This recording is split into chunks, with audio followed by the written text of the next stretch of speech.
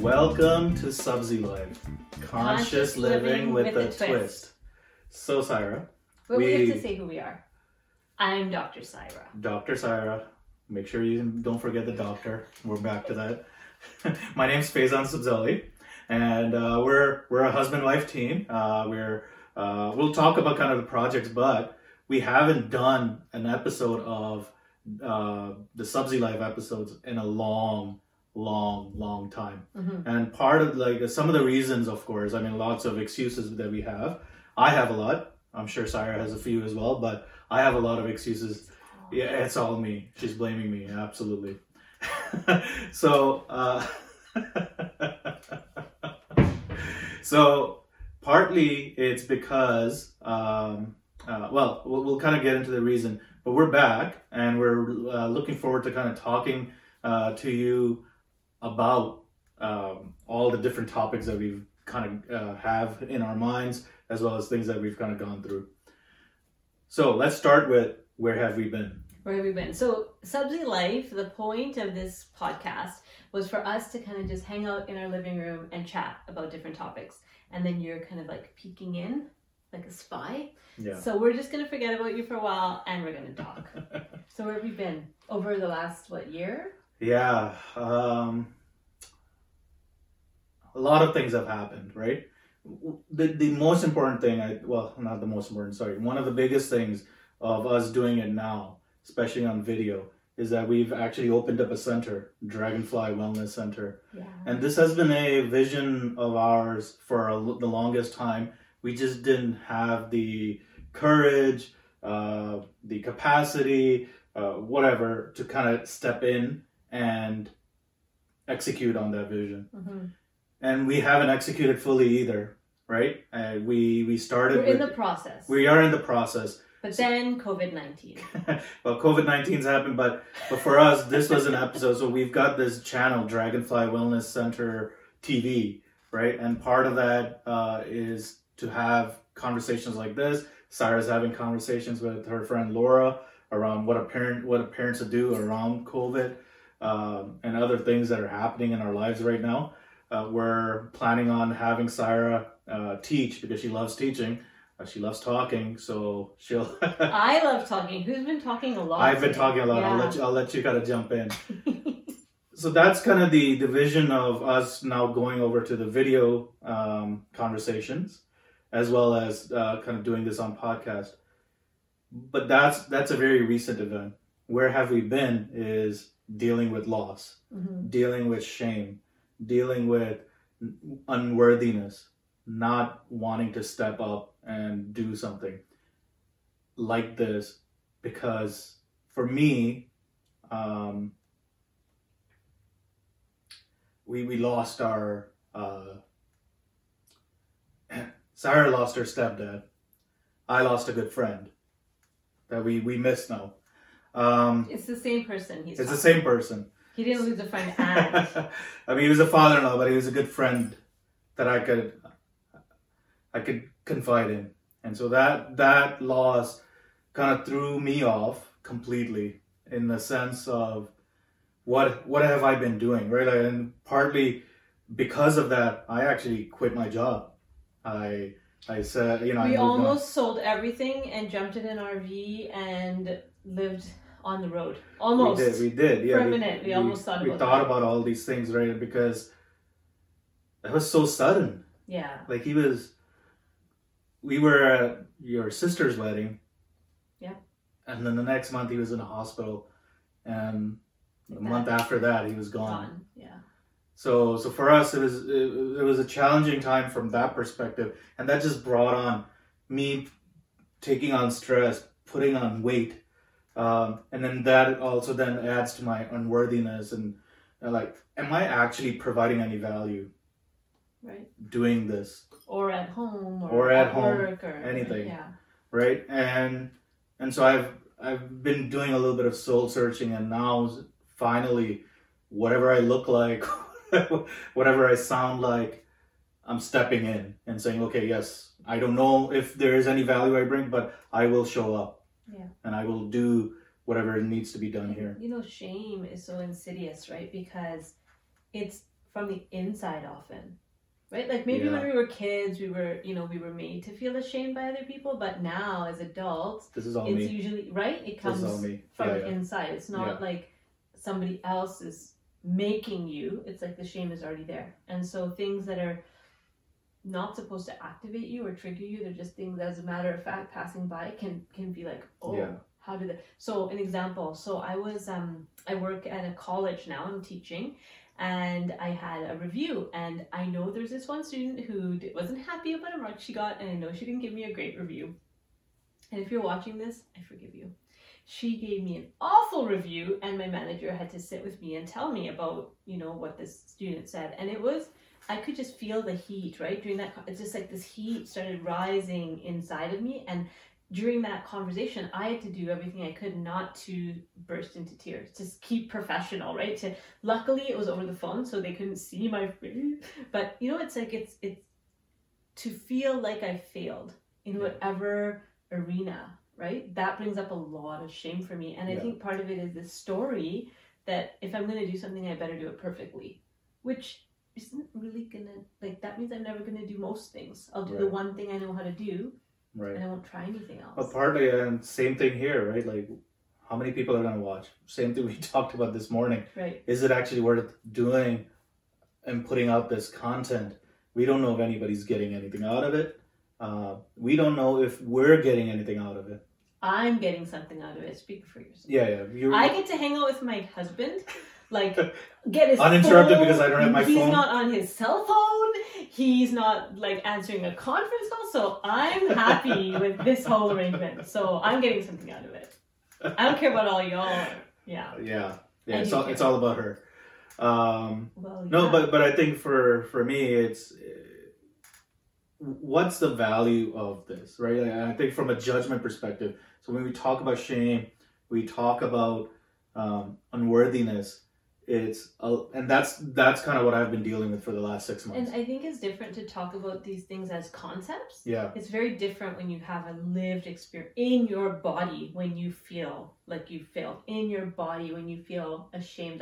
That's very different than being like those affirmation cards, like I am great, everybody loves me, or whatever we try to that's all intellectual. Right. But shame is in the it's here. So what's the integration? Oh, sorry. What's the connection to value with shame and shame, value, worthiness? Right? Yeah. But what does that have to do with value? Like why? So the question would be then, if I was your therapist, I'm not his therapist, but if I was his therapist, I think the good Lord. Thank you for not making me. Your therapist is your own therapist. But, if I were to talk to a client about these different pieces, they're all aspects of the same thing. And the same thing to me is not good enough. Not enough. Not good enough. Yeah. And that's something, again, that we picked up when we were really young, probably mistakenly. Probably in a scenario that wasn't. So an example, so we have 2 kids. We have a 10-year-old and a 7-year-old. And there was something was happening. I think she got hurt or something, and I was watching TV or something like that. There's, I was distracted, and something happened to her. And so, of course, I put down what I was doing, and I went and checked on her, and she said, "Oh, I didn't think you were going to come." And I said, "Why not?" She said, "Well, you were watching TV." And I said to her, you are much more important than TV. I'm going to come. If you need me, I'm here. I'm your mom. Those words would have never been articulated in our parents' generation. They didn't talk like that, right? Yeah. So a child could then make stories about what's important to their parents, how valuable they are, whether they're good enough, whether they're... All these stories get made up because there was a missed opportunity, right? And that's nobody's fault. It's just that we know differently about parenting now. We know that kids can handle a lot more. We don't have to protect them and shield them. We can actually include them in our families in a different way. Yeah. So I think that's where it comes from. So it's back to your childhood. Sorry. Back to childhood. It's always back to childhood. And I think when we talk about childhood though, right? One thing to be clear with anybody that's listening or who you're maybe working with is that we're not trying to place blame Yeah. on a situation or on people. Or on Right. parents. Or on parents or anything to do with that, right? Like it's just about how we interpreted that Right. situation. Like, how did a 5-year-old respond to that situation Yeah. versus, whatever, a 40-year-old? And when I work in therapy with people and we actually uncover some of those things, it's amazing, right? That an incident that would seem insignificant to many people, for that individual had a deep impact and they might not even know it. Right. And so now when things around that happen to them, they get this feeling of shame or worthlessness or valuelessness, and they can't figure it out. So that's where some of the, that's the value. So why It's does always going to make you go to therapy. I know. I'm sorry. You trying to push that pill on me. So what's the tie between grief, and why does grief bring up some of these things or push it to the... Well, grief is about loss. Right. Right? Grief is like a deep and abiding loss. Why does it bring up... So like, I thought I had worked out a lot of these situations, a lot of the unworthiness and value and all I get what this, you're right? saying. So you're saying So somebody why is passes away and all this stuff. Yeah, Well, passes because- away or something. Like, so here's the other situation, right? Where we are today, there are people losing work. There are people losing their houses, Mhm. right? Their jobs. The jobs are gone. Their businesses. So Their health. Loss is happening right now. Yeah. Right? People are dying. Yeah. So all of this loss is, of course, going to bring up a lot of this. Well, and this is why. Because loss, especially grief, is such an overwhelming emotion that most of us can't push it down, right? There's other emotions that you can kind of stuff it, but with grief, it comes out and most of us can't push it down. Now, once it's come out, it makes space for all those other things that you have pushed down over the years.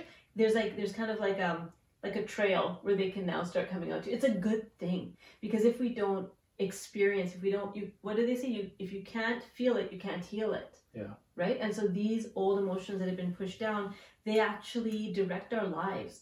And so right now, as people are experiencing loss and fear in an overwhelming way, you might find that things that you haven't even thought about for years are coming up, and you're kind of having to work through those things. And that's why. It's because it kind of like takes off the seal and all these other emotions start coming out. Right. That's why it happens like that. Right. So I guess we're getting towards the end here. What are some of the things you would suggest, kind of either dealing with grief or dealing with the unworthiness? How do you actually go about working through, other than therapy, which is important? I think, I know we joke about it. It is important, but what are some of the things, some of the tools that that others can kind of practice today? So one of the things that I've started a couple months ago is a practice from a book called Writing Down the Soul. And it's a journaling practice. So basically you journal at the same time in the same place every day. And the idea is that we have access to another part of ourself, a higher part of ourself, our soul, our spirit, whatever that is, right? Or some people might think of it as a higher power or a God or something, right? But something beyond my day-to-day conscious mind. Some people might call it the subconscious mind. And so through this practice, we kind of write consciously for a while. And then if you do that enough and you do that regularly in a rhythm, suddenly your writing might start to change, and you'll start to see that there's another voice coming through. The Greeks used to call it the muse. So there's this creative force that's in us or around us, and it can start giving you information and messages. It sounds a bit like strange, and I wasn't really sold, but I tried it. She said, just try it for 100 days. Well, no, she said 30 days. Try 30 days consecutively and see what happens. Yeah. And I have to say for myself, that's a daily practice that I have that gives me a place to kind of put some of those things that I can't talk to you about. I could maybe talk to my friends about, but it's a huge thing to me. They won't see it as huge of a thing. If I talk to my family about it, well, maybe they're the reason I'm upset, right? So it's like what Brené Brown says, your journal is your best therapist.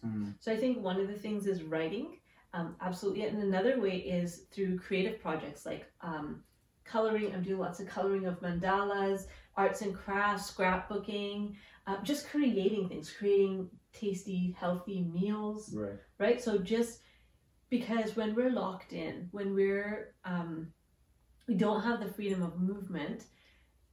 What did Nelson Mandela say, right? You can't put my mind in jail, right? And so there's an opportunity for us here to keep our minds free and let that creativity come through, despite whatever our physical limitations are as far as, coming out of our houses or whatever. Right. Okay, good. So I think those are good tools. So writing, doing creative projects, those are important to work through the emotions. Lean on your loved ones. Lean on your loved if ones, they're strong enough to take it. Yeah, lessons that I'm learning is, I think the biggest part is trust, right? Like building trust that when I'm that vulnerable, that I can lean on somebody, right? And I think for some reason, again, probably back to childhood, right? I stopped doing that, right? I stopped trusting, trusting the people around me, trusting the divine, whatever it may be, but I stopped trusting. And that's the process that I'm going through now, is rebuilding that trust, rebuilding the trust in myself as well, to say, I can actually follow through. I can, and I keep can your work with. commitments to yourself, right? Yeah. It's really hard. It's like, if you look at it, you might be letting yourself down in ways that other people would never let you down. Yeah. Right? Yeah. If you had committed to do whatever X for someone else, you would do it. Right. But when it comes to doing it for myself, I'm not doing it. And Right. I think, again, as far as this time that we're in with COVID-19 and, the changes that are happening in the world, making some real meaningful commitments to ourselves for our own self-care is that's huge. crucial. I'm actually giving a webinar on it next week, right, on self-care, because it's just such an important time and it would be just too easy to forget. Right. Yeah. So we'll kind of end it here. So until I don't know when we're gonna do this again. Hopefully it's on a regular basis now. But hopefully again you find value in this in me stepping up. Because I do find value in being able to do this. These conversations, it's not all about me. Right? These conversations are important because it gets me thinking. This is my creative output, right? Like, because I get to take the videos and the audios and whatnot. I get to actually edit them. It helps me kind of, again, listening to the conversation, like, oh, I said that. Yeah, I guess I got to do something about it, right? And so it's important for me to continue doing this. So until next time, smile more and worry less.